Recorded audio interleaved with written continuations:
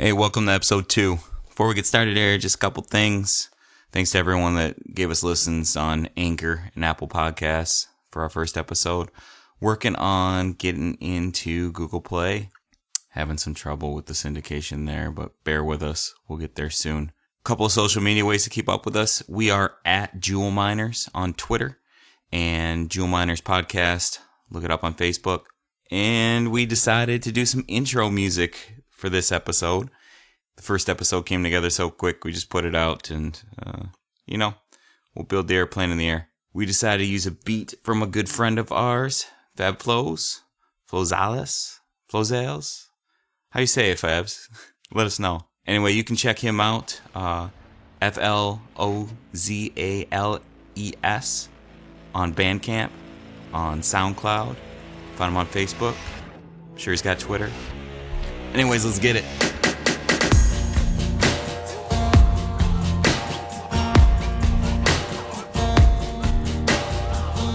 Hey everyone, welcome to Jewel Miners. It's the second episode. I'm Jeff. I'm Sonny. He's Sonny. Yeah, he's still Sonny. Yep.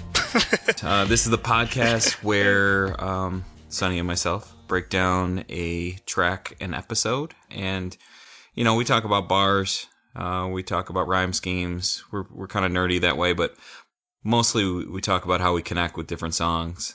And, that's the podcast. How you doing tonight, Sonny? I'm doing good. Yeah, last time we started recording late because my kid wouldn't go down, and now she's ear infection free, so she goes down like a rock, which is great for me. My son had a couple of ear infections, and then he got tubes at 5 months, which is like crazy early, right? And since then, he's had some sniffy noses and, like the general, like, hey, I go to daycare battle scars. Yep. But, that's been a world of difference for us. Yeah, we've decided if she gets it again, we're going to push our doctor to give us a referral because she's had 4 already in 4 months. So that's way too many. I feel like, first off, this is not the kind of content that our listeners want. Yeah. But I'm going to say it anyway because I think it's interesting. I feel like their sinuses are just too small, right? Like, how can you cope with anything? Yeah. Where else is it supposed to drain? I mean, I struggle with sinus stuff, and I'm a full grown ass man. I can't imagine. Oh. Anyway, segue out of that. Yeah, let me hear you. Let's jump right in. So I know last episode I gave a little radio teaser, and I said it was going to be Public Enemy. I definitely lied. You gave away too much. I know. And that's... I know. Yeah. Because then I started listening to the mixtape, and I'm like, yeah, you know what? It doesn't feel the same as it did the first time I listened to it. And it's actually not that good, and I don't want to talk about it. When you listen to pick out songs for this podcast, which is a sample size of 1. Yeah.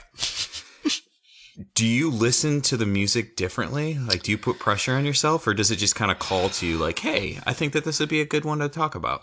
Yeah. So, last time I said I wanted to do Public Enemy from a new mixtape that I heard, and then I was kind of listening to it, and it was almost forcing myself for there to be that same connection that was the first time I heard it. But there wasn't. So I just decided, all right, let's just scrap it and pick a different track. And I was listening to Budden's mixtape, and Slaughtermouse came on, and I was like, yeah, you know what? Like, I still feel the same way about this song the first time I heard it. I think it came out 3 years ago or whatever.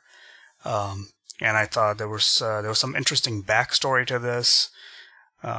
And then I'm like, yeah, let's talk about this song. And I figured let's just keep the Slaughterhouse motif going. We should probably change our name from Jewel Miners to something to do with Slaughterhouse. We've done Slaughter Miners. There you go. We've done 2 of the 4 members already. So Jewel House. There you go, Jewel House.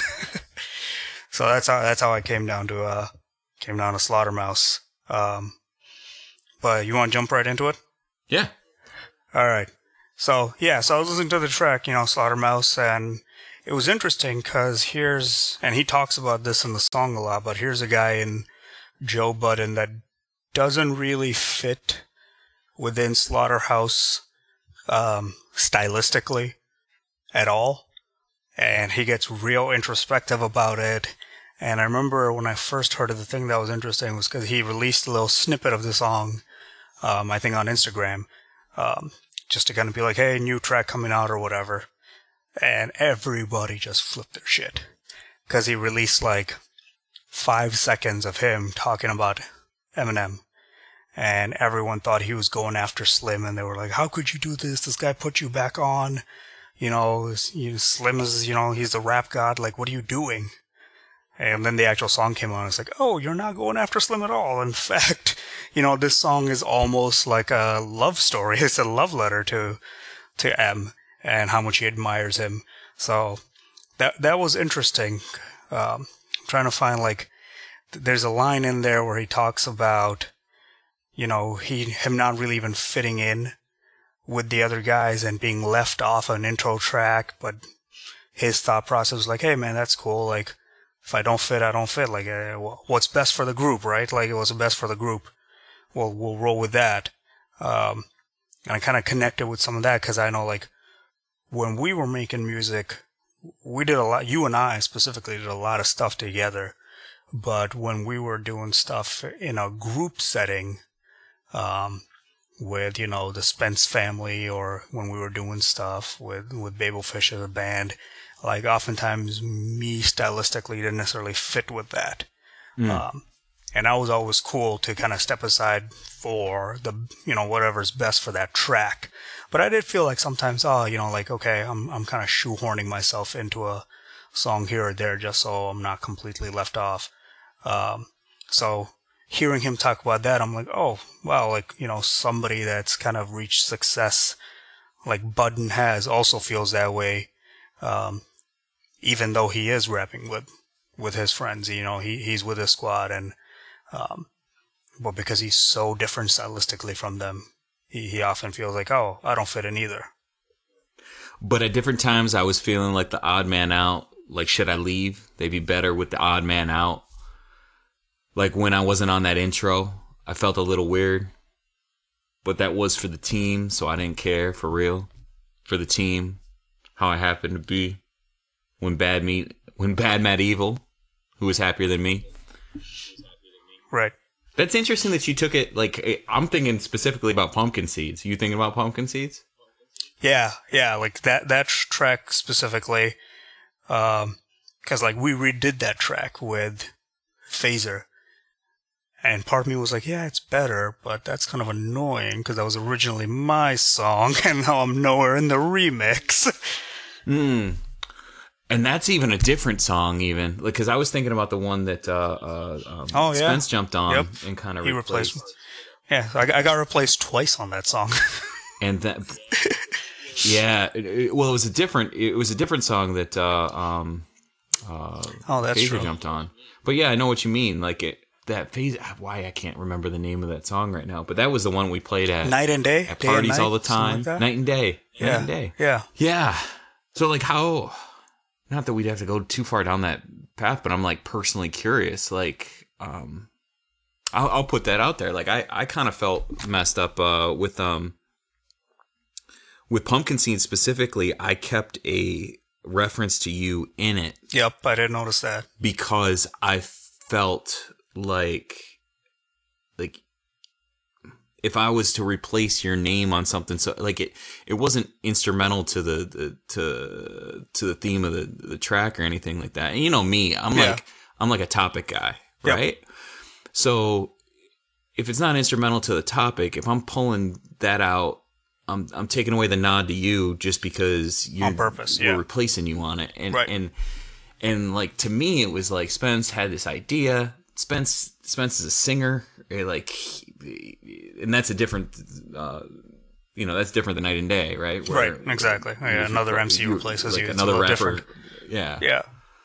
But like, man, that must have had you fucked up a little bit. Yeah. Like, what did you walk me through the process of like the different stages of how you felt about it? So I kind of had mixed emotions. one, I'm a team player on everything. So I got, and part of it was like my schedule was so messed up, and I was still kind of like trying to figure out what the hell I want to do with my life and all that. So I wasn't available for a lot of the house shows and stuff you guys were doing because of that reason. So part of that was like, yeah, I get it, of course. Like it's a great instrumental. It's a good song. Like, yeah, like we shouldn't sacrifice being able to perform it live because I'm unavailable. But at the same time, I was also in a real vulnerable place, artistically, because I felt like I couldn't deliver the quality that I knew I was capable of. Right? Like I knew that I wasn't, delivering really good stuff, but even though I knew I was capable of it, so it's like part of it stung because it's like, damn, like I'm getting coaches benching me, I'm getting benched here, because I can't do right,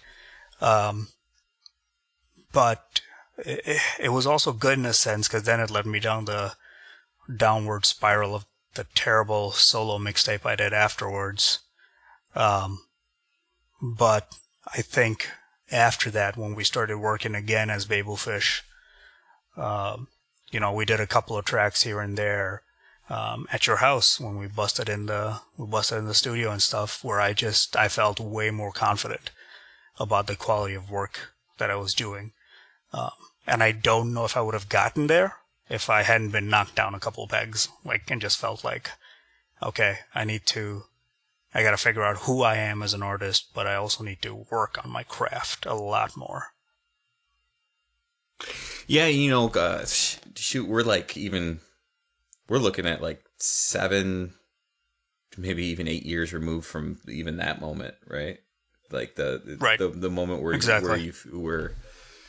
where you kind of, so it's like water under the bridge at this point, and then plus everyone's like separate ways career wise, and it's all and it's not music anymore, right? Like music's for not none of us, right? Music's not the primary focus, except Mikey, the one guy that was barely part of the band. He's making music for a living, so go figure. Hey, Mikey's talented, so I don't, that doesn't surprise me at all. It's crazy. Well, back to this track. When so you told me to go listen to it. I had never listened to it. Like I'm not a Budden head. Obviously I've listened to Budden, but I never really felt like Budden had standout tracks to me. So that would make sense that he would have some deep cuts that you could surface, right? He's all right. And I actually thought of the joke too, because I thought you might say, hey, like, how is this a deep track? This is, kind of was one of his most infamous or famous songs. And I'm like, yeah, but is it pretty much every Budden track a deep cut? Because nobody really knows. I mean, it's a good point. When he went in, where is it here? Right around the time when he was like, had to leave the hood, shit stand, not an option. I bumped your shit forever. Felt like we had a lot in common. When he said that, like, felt like we had a lot in common, I was like, man, this fucking sounds like Stan. And then he goes in. Like he is his like he's a fanboy, yeah. And like no joke. This is first listen about 2 hours ago when you texted me and said, "Hey, we still doing it tonight?" And I was like, "Oh shit, I gotta listen to that." And so like I put it on the car and started listening. I was like, "Man, he making another Stan?" And then he goes in and he's talking about Eminem, and I'm like, oh crap, he it is Stan, like, and then he even drops the line at the end to like legitimize it. He's like, I'll cut it short before I start feeling like a Stan. I was like motherfucker, you already you got me 4 bars in. Yeah. Well, I mean, he's got these like he's got this grouping here where he's like, my whole life I fought trauma like you, had ups and downs with my baby mama like you. I had my fair share of transgressions like you, had a temper once and fought aggression like you, did drugs, pop pills, fought depression like you. I mean, that's basically the entire concept of Stan, right? Like here's a fan that sees everything that he goes through in his life in Eminem's. Like he can't separate like the artist from the person at all. Yeah. The kind of the hinge point for me in the song was but I'm not or what was it? He was like, oh no, so he's talking about Slaughterhouse, right? Yeah. And this is part you were talking about where he's like, we can disband right now, and it's gonna always be love for a brief period. I tried to rhyme like y'all.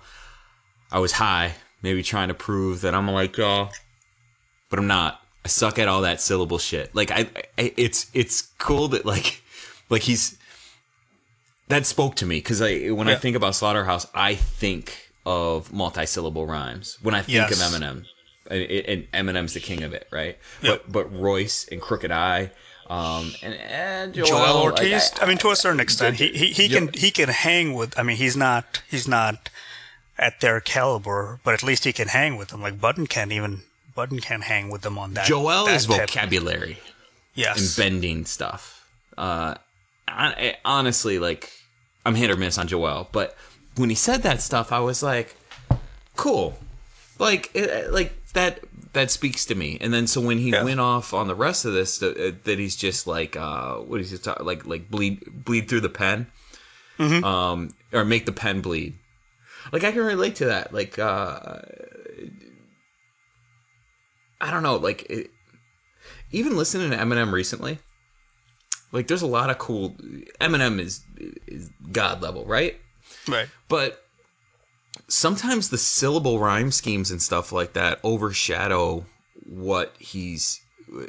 Sometimes they overshadow songs for me. Yeah, I can see that. Like I like Walk on Water, for example. Like that's out right now. Yep. We'll just call it. Like there's some really cool multi-syllable stuff in there. But I'm kind of like I've heard this song before from him. Right. Right. Like so much of it is about like I struggled, I got on pills. I reclaimed myself, and now I'm top of the mountain, but I've got to constantly like look over my shoulder. And I think it puts him in a bad spot too, a little bit, where it kind of raises expectations to where if he's not doing that stuff, people come back like and this is not the Eminem podcast, but just real quick. At the BET Awards, he did that Donald Trump cipher, right? Yeah.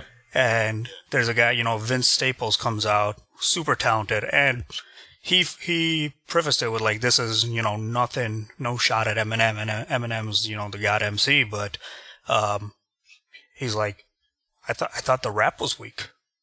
He's like, more power to him. He's going after Trump and all, and subject matter great, but I expect more out of the god MC. Like, what was that? And it's like, okay, so Eminem, even in a cipher, he's supposed to deliver, even when he's going off the top of the head, he's supposed to go with multi-syllable rhyme schemes, but he's kind of created that for himself, right? And I think Slaughterhouse has done that as well, taking a page from his book. Yeah, for sure. Anything else stand out for you in this? Like, that was an interesting take. I didn't think you were gonna go that way with that line about being lifted out of the tracks and stuff, but. That was a good one. Anything else like hit you? Yeah, like just you were talking about Stan, but like more than just from a fan standpoint, just from a squad member standpoint. And I didn't know some of this until I listened to this song. Like how weirdly, and not weirdly, right? Like because he's talked about in other songs. I think he's pretty open about. His depression issues, and he's got, issues forming relationships and things like that. But, he's got the line in here, I beef with Hove, 50 game and woo, got in my own way a lot. I'm sure the same as you. The whole label think I'm crazy. I've been peeped it. I'm only mad I couldn't keep it a better secret. Like, basically saying I'm going after these legends to impress, like, look at me. Please notice me. Okay, how do I get M to notice me? All right, he beefed with Hove a little bit. I'm gonna go after Hove. Oh, he had kind of a falling apart from 50. I'm going after 50. Oh, 50 and Game broke up. I'm going after Game. I'm going after Woo. Like, just this idea of how can I just keep proving myself? How can I get I want my idol to notice me. Like. For an MC to so openly talk about that in a song is strange, right? Because it peels away at the machismo that kind of is the infrastructure of rap, right? He breaks away at that and very openly, like, I love you, please notice me. And I'll do all these crazy things to harm my own career because I'm going after some, legends here. You're kind of changing my mind about this track because I kind of felt upon listening to it for the last hour and a half that it just felt weird, right? And maybe it still is. Maybe it's weird to write this love letter. It's still it is still a little weird. Yeah, but I appreciate your perspective on it, and it's becoming my own. That because it's weird, because it's unusual, like it's all one verse. Like he just clearly got in a studio or was like writing in a notebook someplace and just rattled most of this off. Like shit, I want to talk about how I feel about this and like. Right. Getting on the label, like being able to work with your idol, that's something that's pretty fantastic. And you're right, like people in hip hop don't do that. Right. Like what I'm trying to think of another track, like J. Cole's "Let Nas Down" is kind of in a similar vein. But I even feel and like that with too, that, people came after J. Cole, like, oh, why are you going after Nas? And he's like, are you listening to what I'm saying? Like. Like, what do you mean going after Nas? Like, It's not usual to talk about a person in a rap and not be going so after people just kind of assume right off, like, even a guy... Unless it's a throwaway line. Like, people drop crew lines all the time, right? Let's see, what else? I guess one last thing before we wrap her up here, I'll say, just because we've mentioned, we like to dig into rhyme schemes, as we've talked a little bit about, especially when it comes to crews like Slaughterhouse. I gotta say, I am a Budden fan. I like him, but it is 2017. Can we please get off the AABBCC rhyme scheme? I mean, that gets that especially when it's just one full verse with nothing different to break it up. That just gets real boring after a while to listen to, just from like a aesthetic sense. So nothing really stood out to you on this one? Yeah, like it was it was, like I think if you look at the whole thing, he just goes AABB the whole time. Like there was nothing, even like in the first episode when we talked about the Royce track, and it was one of the few songs where Royce doesn't kind of go human drum machine on his rhyming pattern. He was at least doing stuff like, I think he had some like ABC rhyme schemes in there, which is really interesting because then you have to listen to it multiple times to be like, oh, every third line rhymes. Like, okay, like that you got to listen for that. You're not just gonna catch that on the first time.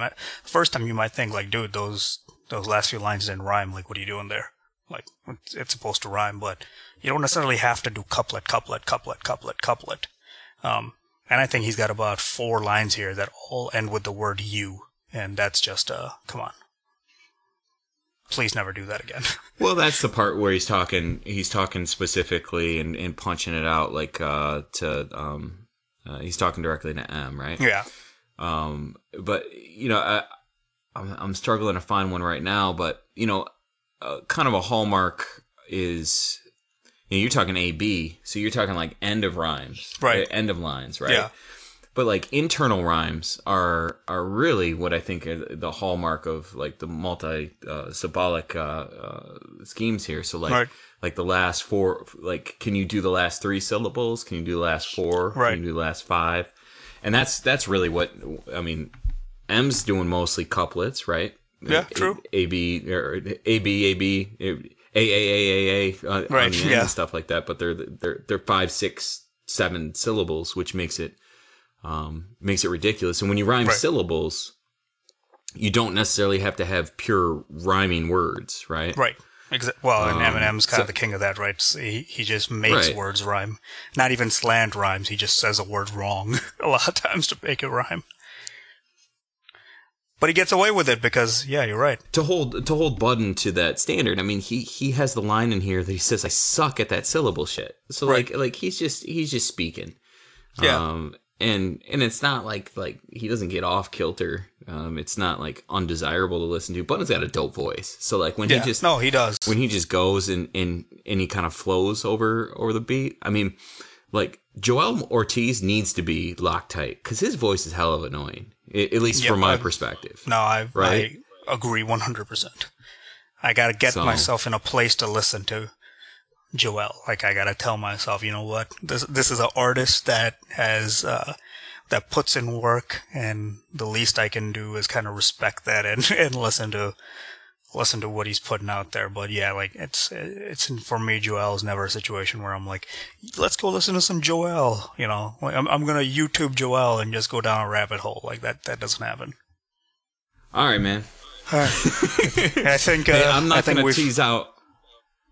I was gonna say I'm not gonna tease out the next song.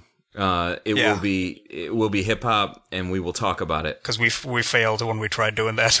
Yeah, there you go. Good teaser. Hey, don't I want to be a team player. I'm all about the team, but don't use that we when we talk about teasing something out. You're right. You're right. That was all me. Swing and a miss. All right, man. I'll catch you later. All right, later. That was good.